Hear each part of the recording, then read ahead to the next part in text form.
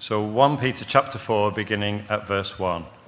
Therefore, since Christ suffered in his body, arm yourselves also with the same attitude, because he who has suffered in his body is done with sin.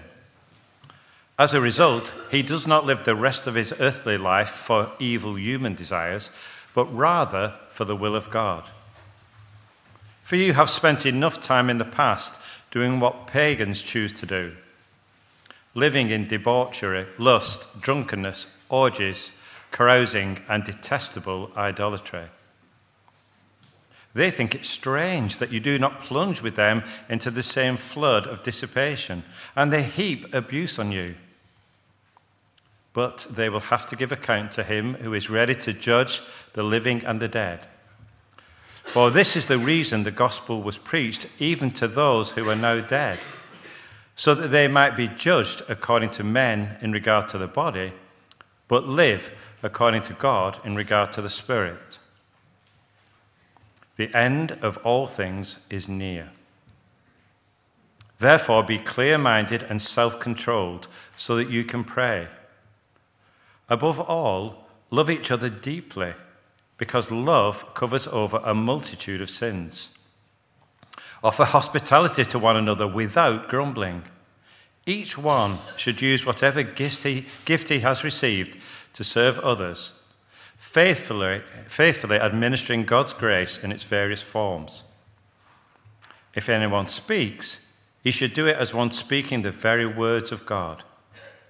If anyone serves, he should do it with the strength God provides, so that in all things God may be praised through Jesus Christ. To him be the glory and the power forever and ever. Amen. Well, thank you very much indeed, John, for that reading. And let me add my good morning and welcome to Joe's. It's great to see you. I'm going to pray, and I'm going to pray for Alex, one of our number who is preaching away this morning. We're about to begin a short series of talks at St. Anne's Baptist Church. It's one of the ways we sort of serve our friends in different parts of the Northwest is by sending preachers out. And between now and Christmas, we've got 3 weeks that we're going to help that little church down at St. Anne's, south end of Blackpool. And Alex is preaching there this morning. So let's pray for him and for them, and let's pray for ourselves as we turn to God's word. Peter says here, if anyone speaks, he should do it as one speaking the very words of God. And Heavenly Father, we thank you that you have spoken in your word. Thank you for the privilege of hearing you speak. We pray for ourselves now as we turn back to this letter of 1 Peter. And we pray for our brothers and sisters at St. Anne's Baptist Church and for Alex as he brings the word to them this morning. We pray that you will be gracious to us in giving us your powerful word to challenge us, to correct us, to rebuke us, to encourage us, and above all, to lift our eyes to the reality and the glory of the Lord Jesus as we await his return.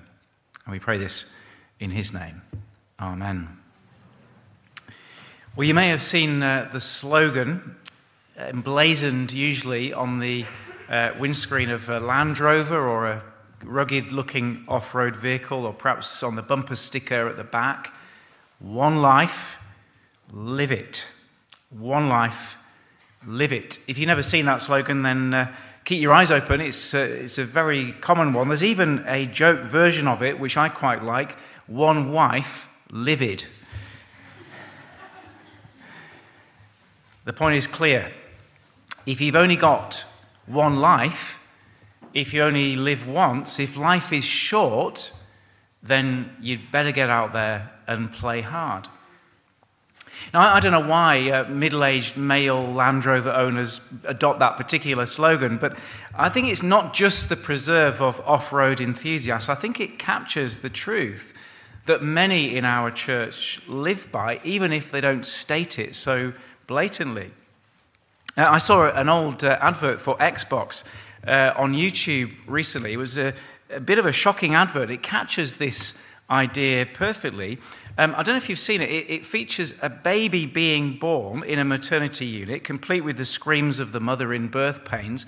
And then the baby rockets out the window, and the advert, which lasts less than a minute, takes this baby flying naked backwards through the air like a missile as the baby grows into a child, and then a teenager, and then a man, and then an old man, and then a very old man, and then lands with a crash in a gravestone and appears in a cloud of dust, disappears in a cloud of dust, all within the space of a minute. It was so shocking that apparently the advert was quickly banned, and I actually showed it to our trainees and to a couple of others, and we decided it was too shocking to show on a Sunday morning as well, although you can still find it on YouTube.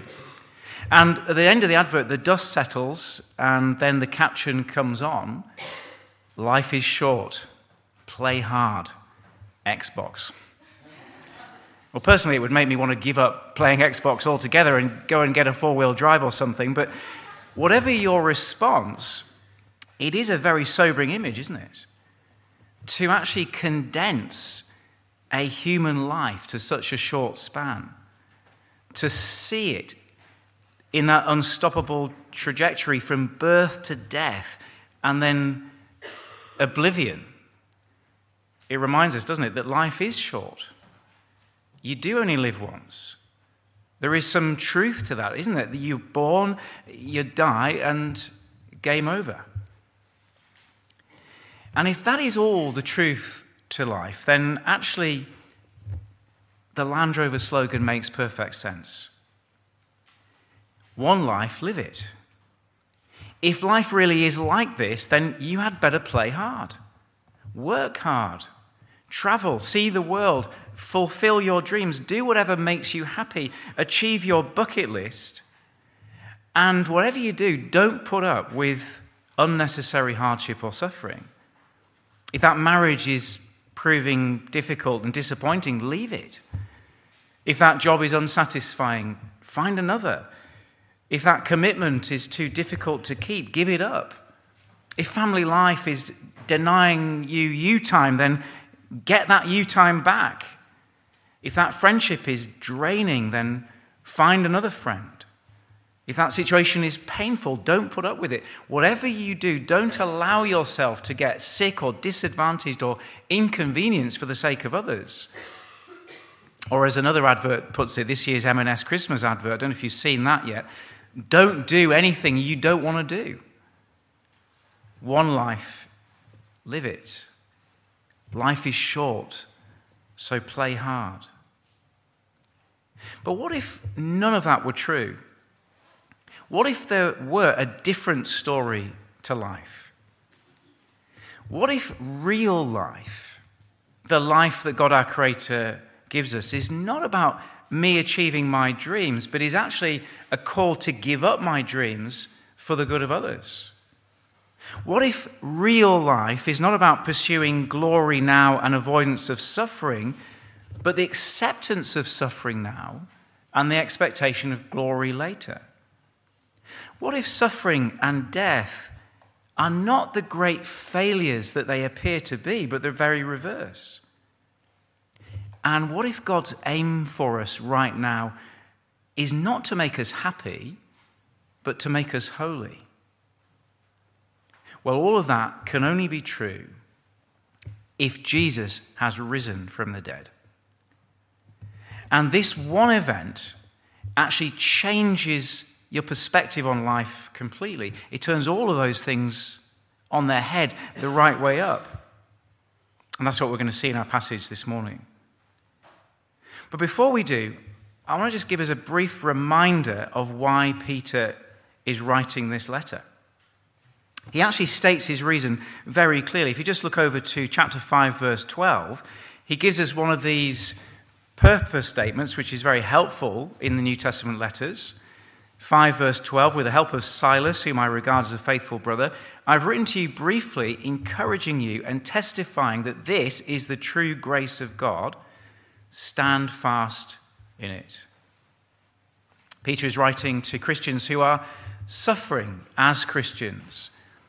And he wants them to not give up the Christian life, but to keep going to the end.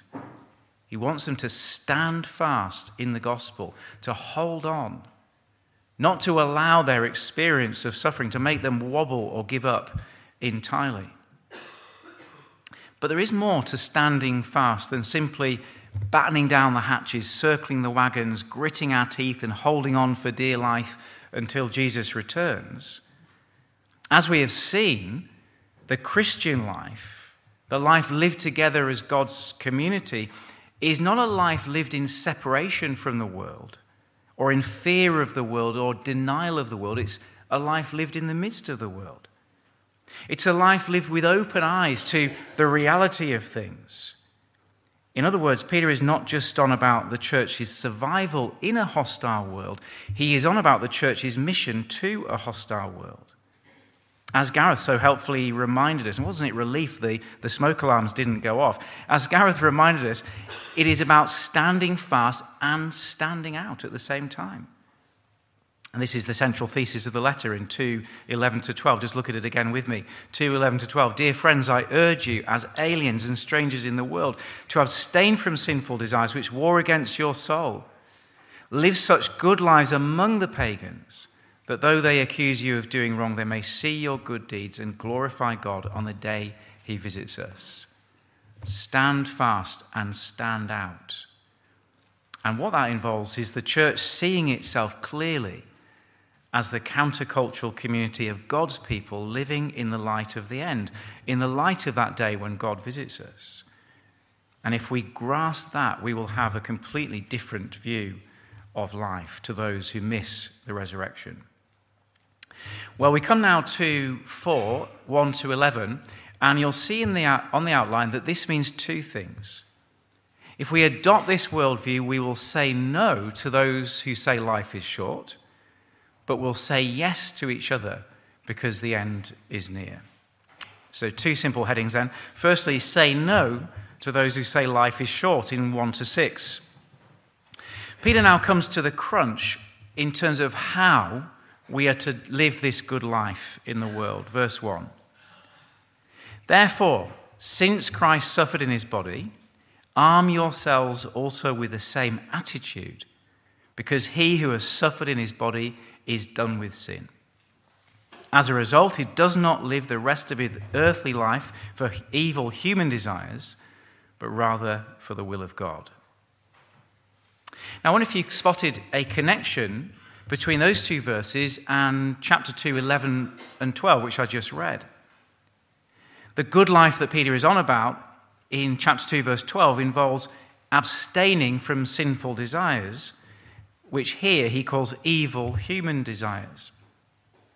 But the connection I want you to notice is the language of warfare. I wonder if you spotted that. In 2:11, he says we are to abstain from sinful desires which war against your soul. And now can you see the language in chapter 4, verse 1? He's now giving us the armament, the weaponry to fight the war, very deliberately a warfare language. In other words, he is now saying, here is how you fight the war against ongoing sin in the Christian life. And if you are a Christian this morning, if the Spirit of God has been at work in you at all, you should be on the edge of your seat as I say that. Because you will know how hard it is to fight that battle. You'll know, if the Spirit of God has made you alive, how much the sinful desires still rage inside you. And Peter is giving us here the weapon in that war, the weapon to fight the good fight. And so have a look at verse 1 carefully. Therefore, since Christ suffered in his body, arm yourselves also with the same attitude. The great weapon in the war against sin is a choice of attitude. Now, Peter has said a fair bit about Christ's suffering on the cross, hasn't he, in the letter? Just flip back and let's refresh our memories. Chapter 1, verse 11. He said the sufferings of Christ and the glories that would follow are the whole focus of the Old Testament, the whole goal of the Old Testament. Then in 2:21-25, just glance at that if you would, he has said that the suffering of Christ while trusting God on the cross is the pattern for the Christian life. And then in 3:18, which Joe reminded us right at the beginning, 3:18, Christ suffering on the cross, being put to death in the body, is the way Jesus has actually won victory over evil and brought salvation to those who embrace it. And so now come back to 4 verse 1. Since Christ suffered in his body, arm yourselves with the same attitude. In other words, Peter is saying here, decide to adopt the attitude Jesus adopted in suffering on the cross. But why is this attitude the weapon in our war against sin? How does it work? Well, continue to read with me. Verse 1. Because he who has suffered in his body is done with sin. As a result, he does not live the rest of his earthly life for human desires, but rather the will of God. Now, I hope you did have your breakfast this morning, because this is one of those bits of 1 Peter that we do have to engage brain a little bit. What does he mean that he who has suffered in his body is done with sin? Is he saying that if you experience physical suffering, you will somehow eliminate sin from your life? Kind of a purging effect? Or does he mean, as some have suggested, that suffering somehow atones for particular sin in our life? Or perhaps more realistically, is he speaking a bit like Paul in Romans 6 when he says the power of sin is broken in the believer's life because of your union with Christ? Well, I don't think it's any of those things. And I think we have to read on to work it out. Because you'll notice that verse 3 begins with the word for. And so just keep that question in mind as we continue. Verse 3, for you have spent enough time in the past doing what pagans choose to do, living in debauchery, lust, drunkenness, orgies, carousing, and detestable idolatry. They think it's strange that you do not plunge with them into the same flood of dissipation, and they heap abuse on you. Now, in those 2 verses, Peter paints a devastating picture of life in the pagan society that surrounds his readers. In verse 3, there is a list of 6 terms which characterize the life that is ruled by human sinful desires. Do you see that? The first 5 describe an unrestrained abandonment to the bodily appetites of sex, food, and drink. And they do paint a striking resemblance to some parts of life in modern Western culture, don't they? You get concentrations of this behavior at certain times. Have you been in Lancaster Town Centre on a Friday night in Freshers Week? Have you been in Preston Town Centre any Friday night, for that matter? But it's more important to see that those behaviors are symptomatic of a worldview, a way of thinking that makes sense if you believe that death is the end. One life, live it. Don't do anything you don't want to do, and therefore abandon yourself to your bodily appetites of sex, food, and drink. Well, those are the first 5 phrases, but look at the 6th phrase in verse 3, because this is different. Detestable idolatry. This 6th phrase actually adds something very significant to our understanding. See, what do you think of when you see that word idolatry? Well, in Peter's day, it may have literally meant people bowing down to physical idols. As you wandered the streets in one of these towns in Asia Minor where Peter's readers live as exiles, you would have noticed the multiplicity of religions, of gods and worship, and this kind of profound tolerance with which that society embraced them all. Rome was a truly polytheistic culture. It could cope with many gods and any gods. And so, in one sense, if these Christians wanted to get together and worship their Jesus God, that's fine, isn't it? It's just another option. Hey, we're a tolerant, liberal, inclusive, diverse society. That was the Greco-Roman world in the 1st century. And so if they are a tolerant, liberal, inclusive, diverse society, why are Peter's readers getting a hard time of it? Why are Christians being persecuted? Why are the little churches not being tolerated? Why does verse 4 read like the very opposite of liberalism and diversity? Why are these unbelievers dismayed, disappointed, even angry that Christians are choosing to exercise their freedom in this liberal culture, but in a way that they don't quite like?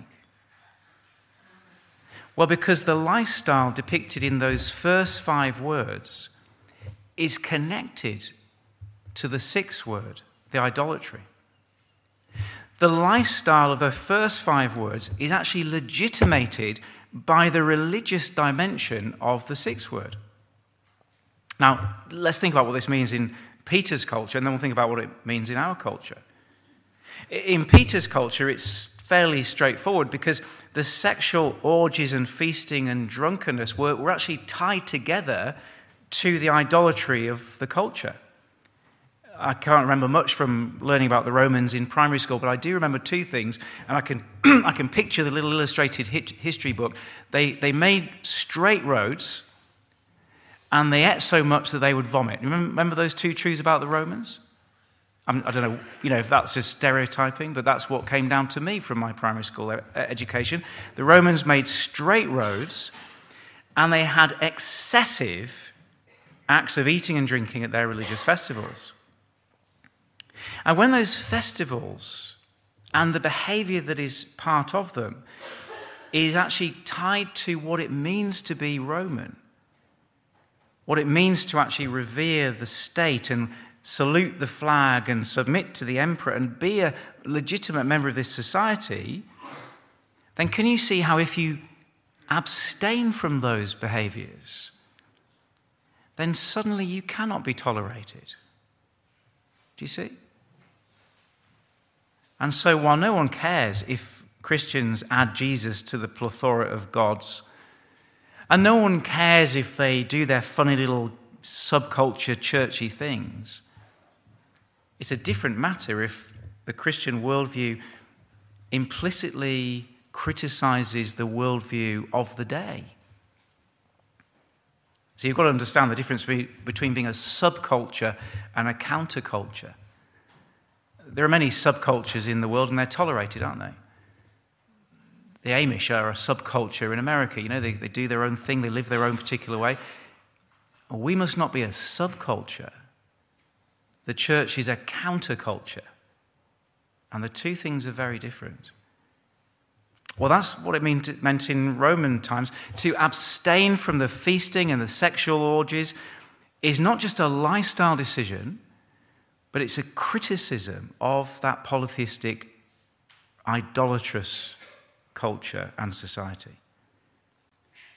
Well, what about us?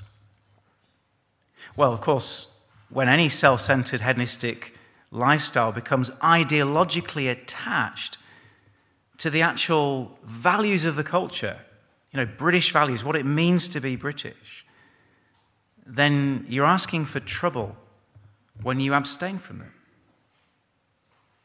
But there's more, isn't there? Because in our culture, actually, we have not just legitimated those moral choices. In actual fact, I don't think orgies and wild drinking parties are the thing now, are they? Generation Z are far too health conscious for that, and they don't have any money to spend on them anyway. Actually, the equivalent sin for us, I think, is more the identity obsession, isn't it? This idea that you must express yourself in the sexual realm particularly. The freedom to choose your sexuality, to actually choose your gender, that whole identity business captured under the pride movement, the absolute right to do and be whatever you like, that is all part of the worship of the God of self-expression. It's not just a lifestyle choice. It is part of the religion of our society. It is the God that we have fashioned as a society for its own worship. And the worship of that God legitimates the moral choices that we make. And if you dare to question those moral choices, you blaspheme the God.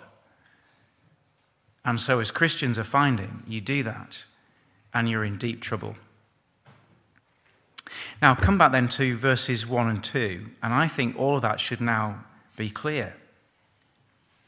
Christians who find themselves in a culture like this must decide whether they're going to fall in with the culture and worship the gods of the culture and avoid persecution, or choose to follow Christ and suffer abuse as a result.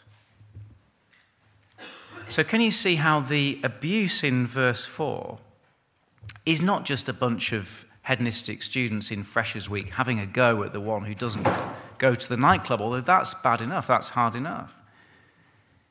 It's a society judging a subculture that has become a counterculture. It is society saying, how dare you criticize our gods by living this way? And so Christians must decide, are you going to fall in with the culture and avoid persecution, or are you going to follow Christ and receive abuse as a result? And so see how this makes sense of verse 1. If you choose obedience to Christ, knowing that you will suffer as a result, you are done with sin. You see? When a Christian who could avoid suffering by adopting the practices of the sinful culture refuses to join in with that culture, that is evident that he or she has decided that they are going to be on Jesus' side, not on sin's side. You are done with sin, and you're going to live instead for the will of God. Well, that's the hard part. We must choose to suffer with Christ or abandon ourselves to the culture. But now, the good news, verse 5. But they will have to give an account to him who is ready to judge the living and the dead. With that one line, Peter blows out of the water the whole worldview that says one life, live it. That there is no accountability, therefore eat, drink, and be merry, for tomorrow we die. He says, no, that whole philosophy is not the truth. Land Rover drivers, peel it off your windscreens. Actually, there is something beyond death. There is accountability beyond death.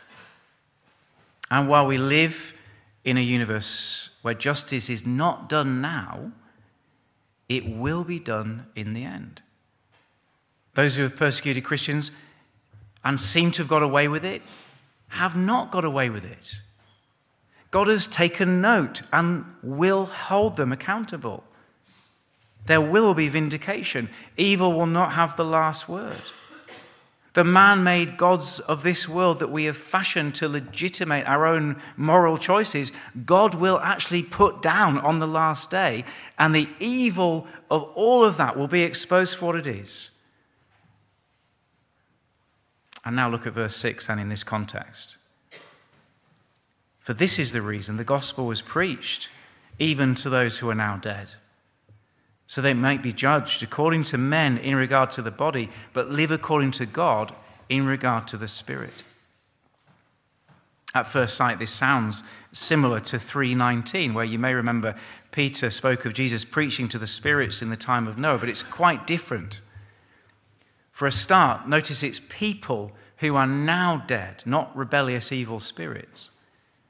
And notice it's very clearly the gospel that is preached to them while they were alive. It's an opportunity for forgiveness, not simply a message of victory announced. So there's no sense that this is talking about evangelism after death or a second chance of anything of that nature. So what is Peter saying in verse 6? Well, I think Peter is simply saying that if you have believed the gospel, then death is not the failure it first appears. If you have believed the gospel, then death is not the failure it first appears. You see, if you believe the one life, live it doctrine, if you have no concept of the judgment of God after death, then you may look at the Christian life and think, what a failure. What a waste. This grim, joyless life, when you say no to self, when you put down your self-expression, what is the point? Because you're going to land in that Xbox gravestone trajectory, aren't you? So what is to be gained by all this abstinence? Why are you putting up with this persecution? Why not just throw yourself into this pool of dissipation and be done with? Or why not work through your bucket list? Embrace those sinful desires. Recognize who you are and embrace it. But Peter wants us to tune into a different narrative, a different story. He says, remember, the reason you heard the gospel in the first place, the reason there is a gospel is to prepare you for judgment. It's to actually free you from sin and self and bring you to life beyond the grave. Remember, this is what he was on about in chapter 1, verses 3 and 4. The gospel that brings us into a living hope, an inheritance that cannot perish, spoil, or fade, kept in heaven for you because Jesus has risen. In other words, the decision to reject the world's ways and fight sin and live for God's will is the most sensible decision you can possibly make. It is the way of blessing. That's the whole point of the gospel, to prepare us for eternity. Well, what does all this mean for us in practice on a Monday morning? Well, I wonder if you just skim over verses 1 to 6 and just notice with me that there is only one imperative, one command verb in this paragraph. It's back in verse 1. Arm yourselves with the same attitude. And I think this is very simple and very powerful. The take home is that we get to choose our attitude in suffering. It's a matter of choice. It's a matter of the will. See, think about it. When Christians suffer persecution, all kinds of things get taken away, don't they? Depending on how severe the persecution is. Your dignity might be taken away. Your reputation might be taken away. Your peace of mind might be taken away. Your property might be taken away. Even your life might be taken away. But there's one thing that no one can take away in any circumstances, and that is the freedom to choose the attitude with which you respond to those things.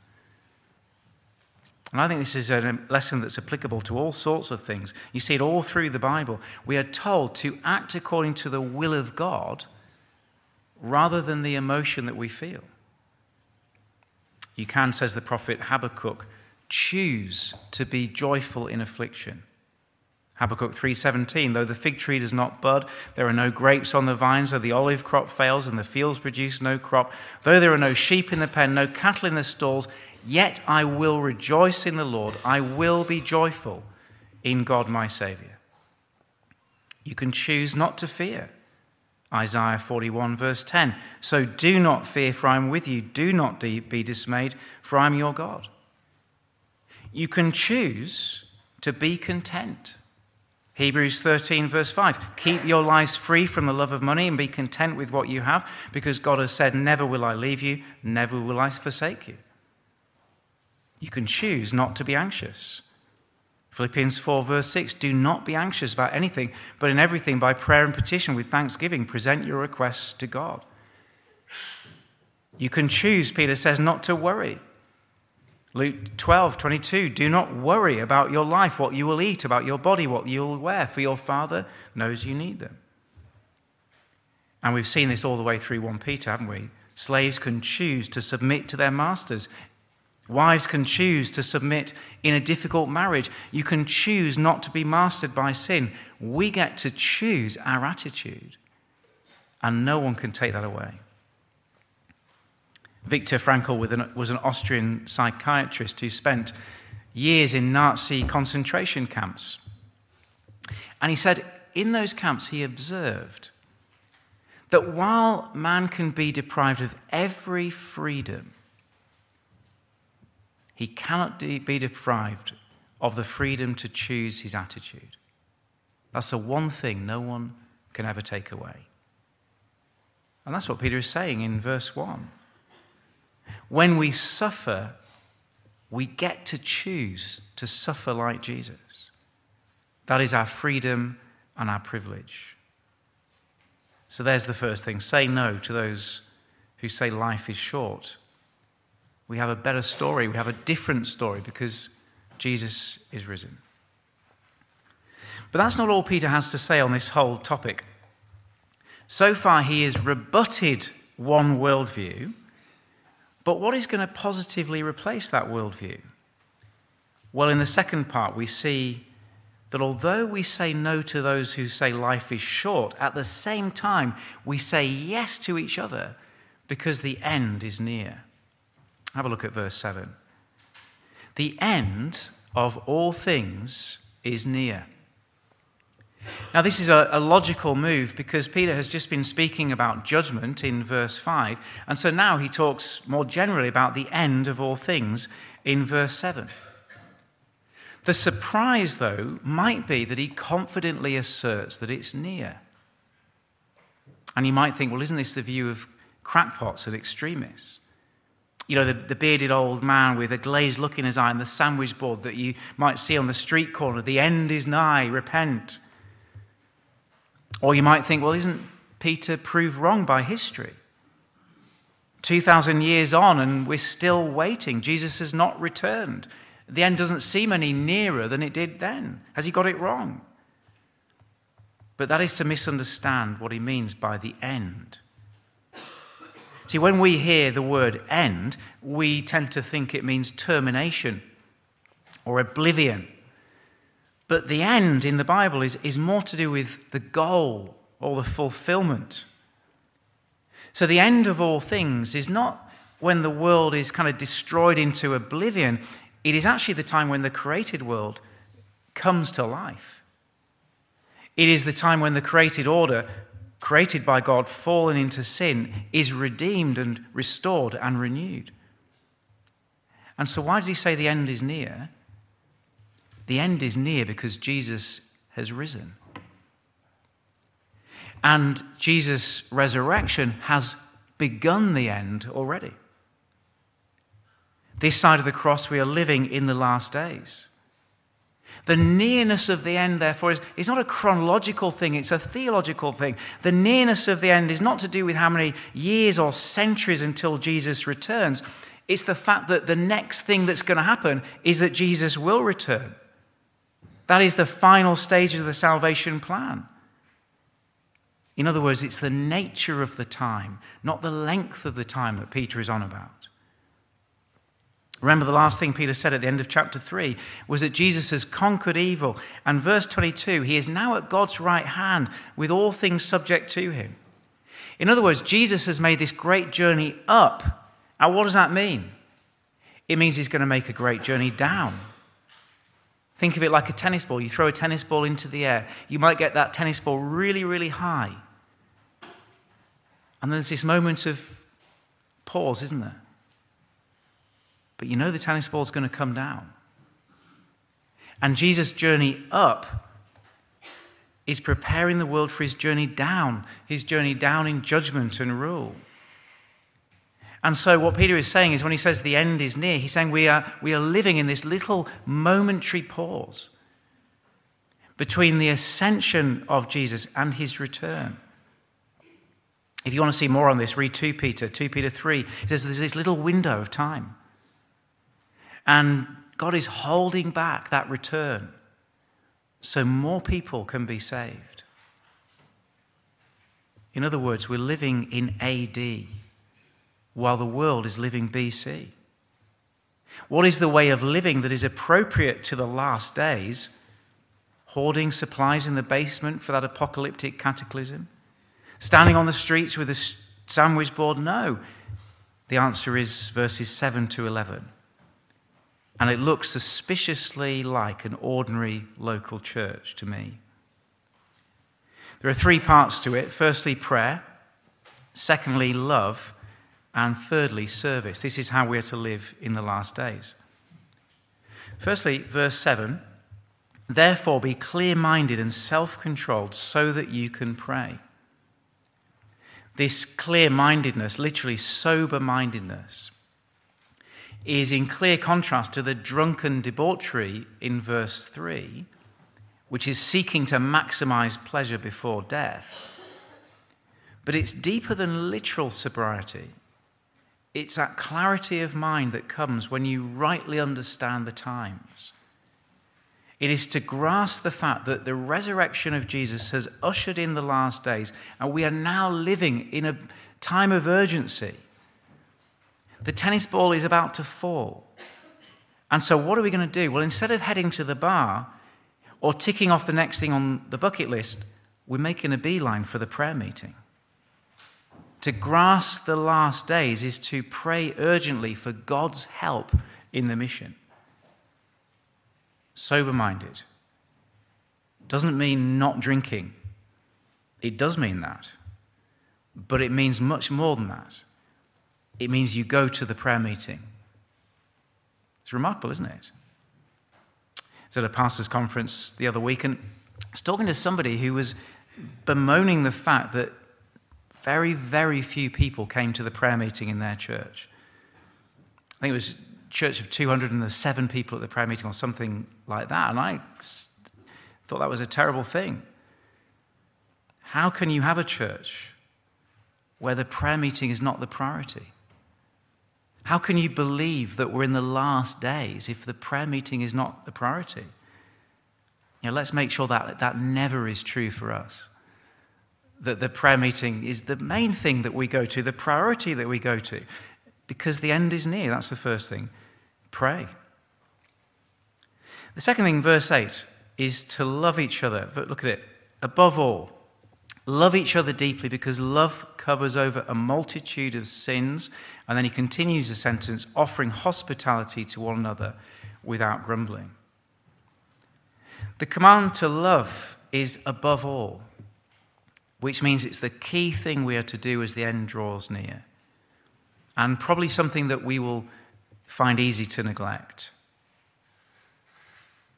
This is where the rubber hits the road. This is where the gospel works out in our lives. Because as we've seen, that gospel teaches us the basic ethic of other person-centeredness. Not my good at your expense, but your good at my expense. And the deeply here does not refer to emotional intensity, but it's the same phrase used in 1 verse 22, which we saw meant to love at full stretch. So this is not so much an act of the emotion. It's not about how you feel about people. It's about an act of the will. It's a decision, a commitment to love people in the church family, not because they're easy to love, or even likable, but because they're not. Because this is how God loved you on the cross. Did you think that when Jesus was dying for you on the cross, he had this kind of warm, fuzzy feeling about you? Of course not. But he loved you. He made that decision. He loved you at full stretch. And that is how we are to love each other. Which is why this persistent love covers a multitude of sins. That does not mean that sins are overlooked or treated lightly or even less atoned for, but that the decision to love others as we have been loved by God, breaks the cycle that sin can cause in relationships. And remember the context, that this is a church under pressure from the world. It's easy to imagine Christians who are being persecuted by the world being judged by others in church. I don't know if when I put those 8 or 9 faces up last week of people who have been sort of cancelled in our culture, I can imagine some of us thinking, well, I wouldn't have done it like that. That was a bit foolish, putting that on Twitter. I wouldn't have done that. Not wise to act like that. And I can imagine, can't you, when some people are being persecuted in church, some people are kind of suffering in different ways, the temptation will be to judge them and say, well, I'm not sure that was very wise. And to distance yourself from those who are having a hard time in the world. Am I right? Is that what's going on? But I think Peter is saying, actually, this commitment is so vital that we actually act together. We stand together in the face of the world's hostility. This is so vital to the church's mission. So this love is a very practical reality, a decision to stand together in the face of the world's hostility. And the grammar makes it clear that offering hospitality is an aspect of that love too. We often think of hospitality as entertaining friends, don't we? But in the Bible, hospitality is more to do with sharing your roof with strangers, with people in need. Perhaps in this context, even hosting the church gathering in the absence of purpose-built buildings, and therefore welcoming all kinds of people and strangers and their children into your home. And why does this matter? Why does hospitality matter? Because God has been hospitable to us, that's why. The word hospitality in the Greek is xenophilia. So you've heard of xenophobia, the hatred of strangers. Well, xenophilia is the love of strangers. And so hospitality is the way God has treated us. He's loved us. He's brought us into his family, even though we didn't deserve that. And he wants the church to be this society where the nobodies, where the unloved, where the undeserving are welcome. That's why hospitality matters. It's not so you can try out your latest recipe. I mean, do try out your latest recipe, especially when I come over. Do try it out. But it's deeper than that, isn't it? It's treating people the way Jesus has treated you. It's the welcome of the gospel. So there's prayer, there is loving relationships, but then in the last couple of lines, there is work to do. This church needs building. Verse 10, each one of you should use whatever gifts he has received to serve others, faithfully administering God's grace in its various forms. If anyone speaks, he should do it as one speaking the very words of God. If anyone serves, he should do it with the strength God provides. Now, at first sight, those words seem pretty ordinary fare, don't they, compared to the rest of the passage. On the one hand, you've got this tremendous sort of intense view of the world and the debauchery of the world. And then you've got this very ordinary picture of people serving in church, which I imagine in Peter's context means very similar things to our context. Speaking the word to each other, serving, which I think means all sorts of things, from stacking chairs to running creches to making tea, cleaning the toilets, visiting the housebound, making meals, all of those kind of things. Why does that counterbalance the debauchery of the world? Why does Peter end with that very ordinary picture? Well, to answer that question, take a step back and bring the two parts of this passage together. In verses 1 to 6, Peter has been rebutting the philosophy that says, one life, live it. Life is short, so play hard. He's saying people live like that because their only horizon is death. But that is not the Christian way. But instead of replacing it with a philosophy that says life is not short because there is eternity, so don't panic, he does something else. He says, no, life is short. Life is even shorter than you might think, because the tennis ball is in the air. Jesus is going to return. So life is short, but not in the way the pagans think. Life is short because Jesus has risen. And here is a window before the day of judgment, before the day of accountability, to live in a way that really matters. Not so you go and drive a Land Rover around the forest. Although you're free to do that. Sounds great fun. But do something that really counts. What really counts? Not living for self, but for others. Not living for pleasure, but for God. Not living for happiness, but holiness.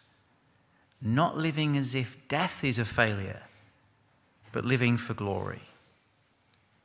And this is why he ends with this lovely, ordinary picture of the freedom we have to be a church family with love, prayer, and service. Because in the last days, what better use of your time do you have? What better use of the energies and gifts that God gives? Even when under pressure from the world, not to try and change that world through waving banners and changing society, but just by doing church and showing a better story that is on offer. A story that actually comes from the resurrection of Jesus and anticipates his return. To choose to adopt the attitude of Christ, to see things clearly. No wonder he concludes with that burst of praise at the end of verse 11. So that in all things God may be praised through Jesus Christ. To him be glory and power forever and ever. Amen. Well, let's pray together, shall we? Heavenly Father, we thank you so much that the resurrection of Jesus gives us a different view of the world. Thank you that it tells us that this life is short because Jesus is coming.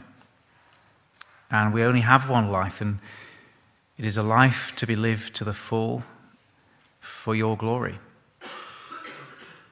Thank you that this life doesn't end in death, but death is the doorway into eternity, into judgment and accountability and glory, where every costly decision to say no to the world will be rewarded and will lead to the praise and glory of Jesus. Please help us to live in the light of that now, we pray. In his name, amen.